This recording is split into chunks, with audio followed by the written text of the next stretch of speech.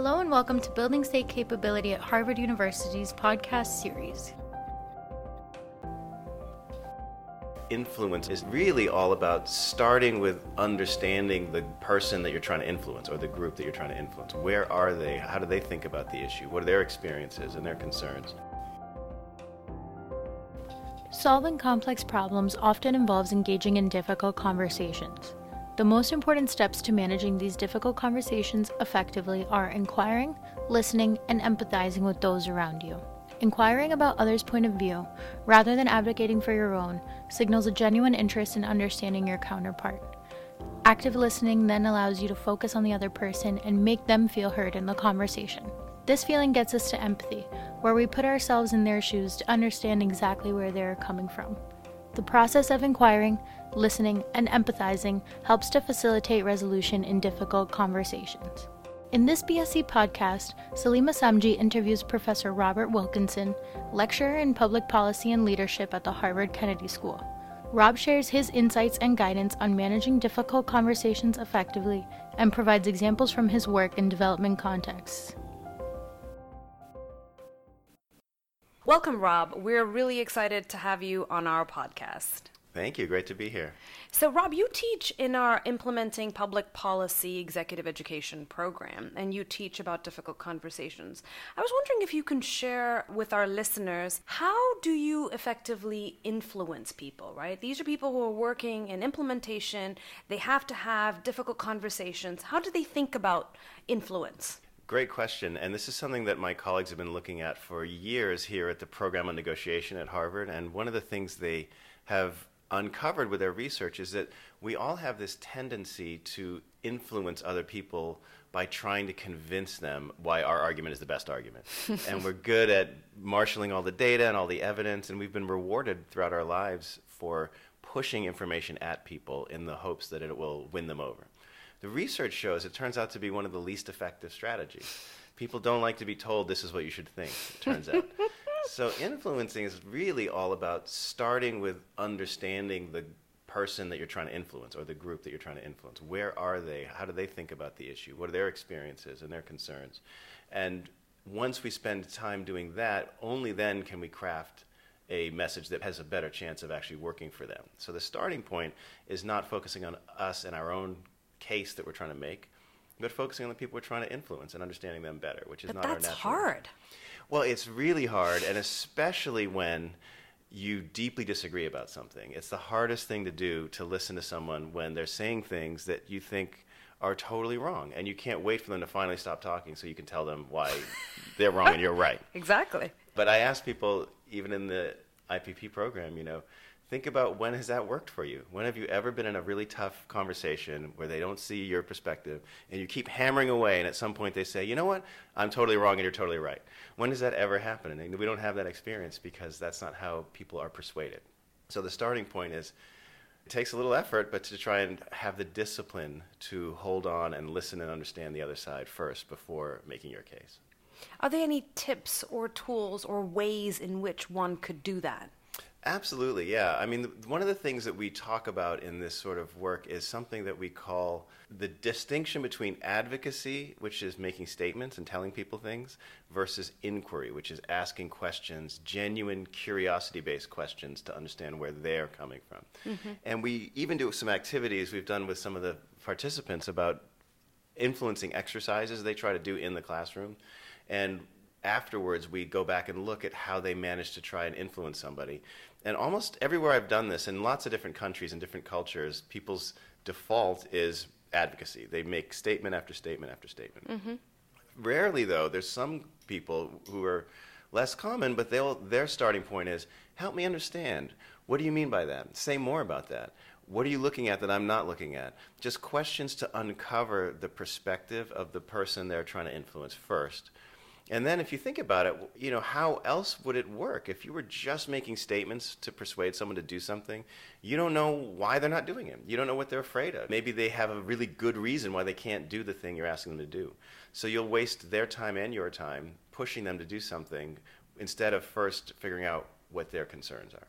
And that's just a discipline we have to build up. And we sometimes even have people have a coach, let's say, you're my coach, Salima, and I'm in a meeting, and I'm going to say, listen, why don't you watch how I handle this meeting? And afterwards that you can tell me, listen, Rob, you didn't ask a single question.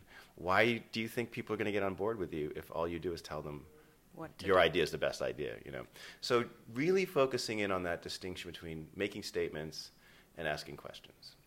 Great. I really like that, advocacy versus inquiry. Can you share some tips or tools of how do you listen to people? Because it's very easy to say, I listen, and someone may think they're listening, but they're really not listening. How do you listen?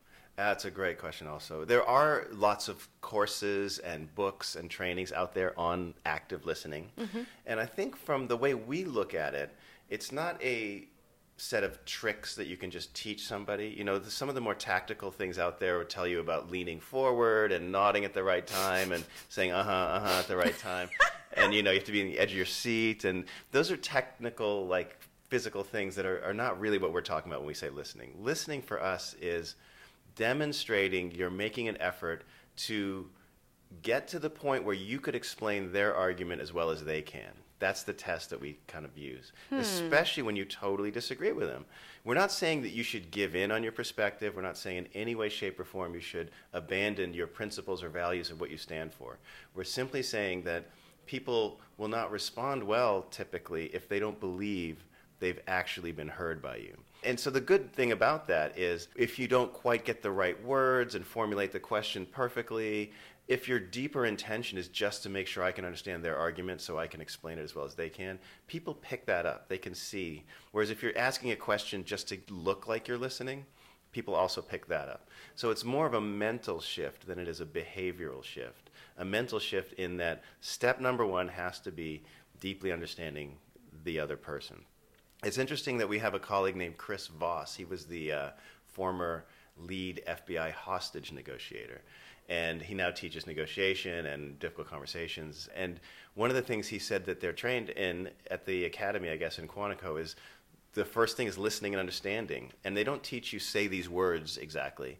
It's a mindset shift that if I don't know where the mind of the person is I'm trying to persuade, I'm not going to be able to persuade them. And he actually said something really interesting. He said that he noticed over the years, as he was doing a better job of really demonstrating he was listening, he noticed that hostage takers would say, instead of saying, that's right, they would say, you're right. So if you're saying, like, if I understand you correctly, is it this, this, and this that you're asking for? And the hostage taker says, yeah, that's right, that's right. And he sort of felt like, I'm not really getting there. And then he said, so let me try this again. Are you saying this, that, and the other? And then he'd say, yes, you're right. Now he's like, I got him. He now knows that I understand him. It's not about, who could you disagree with more as a hostage negotiator than a hostage taker, right? You totally disagree. But you're not going to get anywhere until they know that you're working really hard to understand where they're coming from.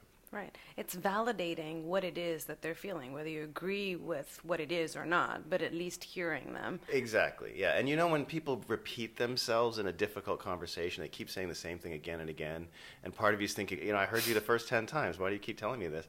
The reason often is they don't believe that they have been heard. Yeah. They know you're sitting there in front of them as they're speaking, but we're not demonstrating to them that we genuinely have heard them, which is why that active listening from a mindset shift is so powerful as opposed to behavioral tricks that people teach you sometimes. Absolutely. So when one feels heard, what does that do for this difficult conversation? So that's exactly the right question. We're moving into the next step of the process, which is empathy. And so the asking questions instead of making statements leads us into the ability to demonstrate we're genuinely working to listen. And that is what gets us to genuine empathy. And empathy is not the same as sympathy. When we say sympathy, I sympathize with them, we often mean that we share their goals and, we feel the pain like they would. A parent sympathize with their child. Empathy is different, where you, again, could disagree with them and nevertheless see the world from their perspective. And until they know that you're trying to see the world from their perspective, they're much less open to hearing your perspective. So this inquiry leading to genuine listening, finally culminating, hopefully, in genuine empathy. The beauty of the concept of empathy is that human beings and brain science has demonstrated that we know on some level it's impossible to succeed with that task. You cannot succeed totally in empathizing, because the only way to fully see the world as they see it would be to be them, to be in their head physically, and we can't do that. So they're looking for the sincere effort of you trying to be in their head, and that's where you achieve empathy, where, you know, sometimes we say, well, when do I get to talk? People ask me, when do I get to talk? When do I get to make my point? Well, the best way for them to hear your point is to finish that full process of deeply listening to their point, so they know you're trying to empathize with them. Guess what they're ready to do now is to listen to your point of view. But they are less likely to if you haven't done all that work. One other thing I would just add up to that is that we do have a phrase we often use in influence and difficult conversations called false inquiry. False inquiry is a question that isn't really a question. I think, you know, you've heard that before in your life too, you know. We all do this. When you say, wouldn't it be better if we just did this? It has a question mark at the end, grammatically speaking, but it's not really a question. It's a statement masked as a question. Or, you know, can't we all just agree that ... Surely you can see that ... They have question marks, but they're not really questions. So I think we can blow it on the empathy front if we try to like trap people and ask leading questions and questions you already know the answer to.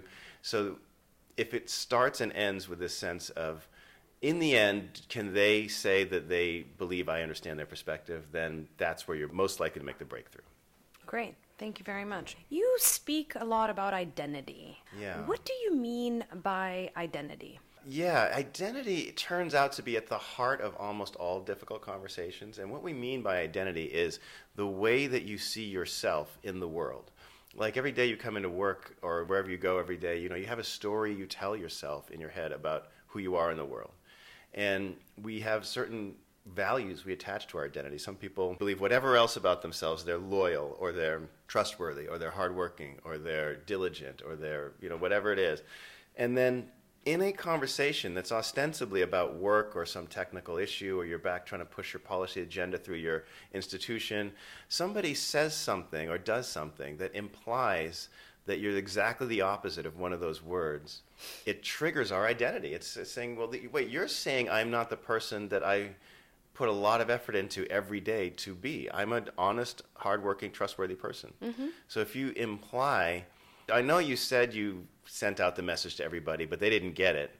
The implication they're smuggling in with that comment is, so you are actually not as trustworthy as you claim to be, right? I was working with a group of scientists. Their identity is wrapped up in technical brilliance and excellence. And so one of the senior researchers told me a little while ago that someone else said in a meeting to him, just send me the raw data. And that comment, for someone who's not a scientist, you think, oh, you want data? I'll just send it to you. Yeah. But if you're a scientist and they say that, it means, thank you very much. I don't trust your intellect to be able to reason through this data. So just send it to me and I'll do the work, the real work. It was a deep identity hit for this scientist, because that's everything they stand for, is rigor and integrity. So I think we first all have to just recognize we have certain definitions of our own identity, which we don't often stop and think about, to be honest. But once we do, we realize, wow, yeah, there's a core set of values that I attach myself to deeply. And then recognize that that's a trigger for all of us if we're going to go into a difficult conversation. And the temperature is just reduced a little bit, thinking about that in advance, number one. And number two, recognizing that we would say we all have complex identities. It's not true that we sometimes like to say nobody is always anything. So if I say I'm honest and hardworking and trustworthy, that's true. I am hard, and I'm sure you are. Whatever the words you would pick, you are, you know. But does that mean because I'm hardworking that I've never been lazy, you know, in my life? If I ever watched Netflix or whatever instead of doing the thing I'm supposed to do? We all at times are a little bit like the opposite of that word that we define ourselves as. Right. And that is a massive trigger point for us if we hear it, but we have to just complexify our identity and recognize sometimes we're a little bit of behaviors that add up to a lot of identities and values, and that's normal and that's human, and we shouldn't be so all or nothing about it in our mind. I really like that. That's identity, yeah. You work a lot in international development, and I was wondering if you can share some experiences of actually doing this in real time with people with high stakes and what that might have looked like. Absolutely, yeah. As you said, it comes up every day in individual face-to-face interactions through to groups, through to big organizations. So we've kind of seen it all. One interesting example was a colleague of ours who was working for the World Health Organization in Nigeria. And what they were trying to do was implement a vaccine campaign to vaccinate children against various illnesses. And they came across a problem because there was a community in Nigeria. It was a Muslim-dominated community that was very skeptical of him and his presence. And they didn't trust what they were trying to do. And they thought, in fact, at one point they were saying, there's some Americans that are trying to make us take basically poison, is the way it translated, this vaccine. Mm-hmm. At first they tried what I said before, is they just push more information and let me share you the data that prove that it's trustworthy and whatever. And they realized that I said to my colleague that, understanding what their fear was all about would be the key, not just pushing more information. To make a long story short, after lots and lots of discussions, they realized it was really the source of the information that was the thing they distrusted. So nothing they would say would be persuasive. If they heard it from a different person, they would be persuaded. So they actually went around and met with lots of different groups, and they met with the imam of the region who was completely persuaded. Mm-hmm. And when he issued a fatwa that said, you have to be vaccinated if you want to go to Mecca on a pilgrimage, mm-hmm. everyone said, oh, we'll do that, no problem. As long as he was the messenger, they bought into it. And it was an interesting example of, first, they're resisting us. So second, let's push information at them. Third, wait a minute, that's not going to work. Let's listen to them. And then fourth, based on what they told us, which is we have to hear it from a trustworthy source, they mm-hmm. changed their strategy and got where they wanted to go in the end. So that was just one example of one region. Another one I would share with you is a really interesting one where the World Wildlife Fund, WWF, mm-hmm. I was called and asked if I could help them on a project in the run-up to the Paris climate talks. So I worked with this team of people who runs the Forest and Climate Program. Most people don't know that most carbon emissions in the air come from deforestation, actually. More than all the cars and trains and planes combined globally puts less carbon in the air than actually just destruction of rainforests. And so this team that worked on that question, about 20 people, was blown away by the fact that this wasn't even on the agenda at the Paris climate talks. Can you believe it? It was everything else but not rainforest. So this was a dispersed team. It was headquartered in Washington by a young woman named Josefina Bernella, and she was a former Mexican government forest negotiator, moved to the nonprofit world. So they set up a strategy to try and get forest protection on the agenda at the Paris climate talks. To make a long story short, they used a lot of the principles we just talked about, going into Paris, not just pushing at everybody as much information as they could about mm-hmm. why forests were so important, but trying to first take an inquiry approach and just asked all these different groups, different coalitions, what do you care about, what are you worried about? And there was a lot of things that they weren't expecting that emerged, including ways to manage they said, we would want to take this on maybe, but we don't know how we would even manage the information. We're information overload. We don't know how to incorporate it into strategy. So they realized, let's turn ourselves more into consultants to advise the decision makers on how to manage their information, their thinking, their processes. And they got so well received for that they got a seat at the table. And at one point, she had a seat at the table with Prince Charles, who funds a lot of this work, mm-hmm. and it was so persuasive and demonstrating that she'd thought about everyone else's perspectives as well, not just her own, that they ended up winning the day and getting not only forests in the final agreement of the Paris Climate Accords, but the 80-page summary of the thousands of pages in the final document. The 80-page summary, they got it on that. And then the 5-page communique of the overall summary of Paris, they managed to log forests in that claim using basically all the approaches we're talking about. That's incredible. From not even being on the table to making it through to the 5 pages also. That's amazing. Really and it's worth pointing out, some of our students here think, well, we look at cases of CEOs and heads of state and whatever. She wasn't even one of the most senior people in one nonprofit of World Wildlife Fund and still had a massive influence. So I like that story because maybe we don't have heads of state and, 4-star generals always. It's sometimes just someone who's in a team trying to do something important. And you don't have to be the highest point on the organogram to have a massive influence across the organization. That's a really, really important point, that it doesn't matter where you are. Yeah. You can have influence. We think of leadership as exerting influence from any level, actually. Absolutely. Yeah. Absolutely. Great. Yeah. Thank you so much, Rob. This has been a real delight. Thank you so much for having me. Great chat with you.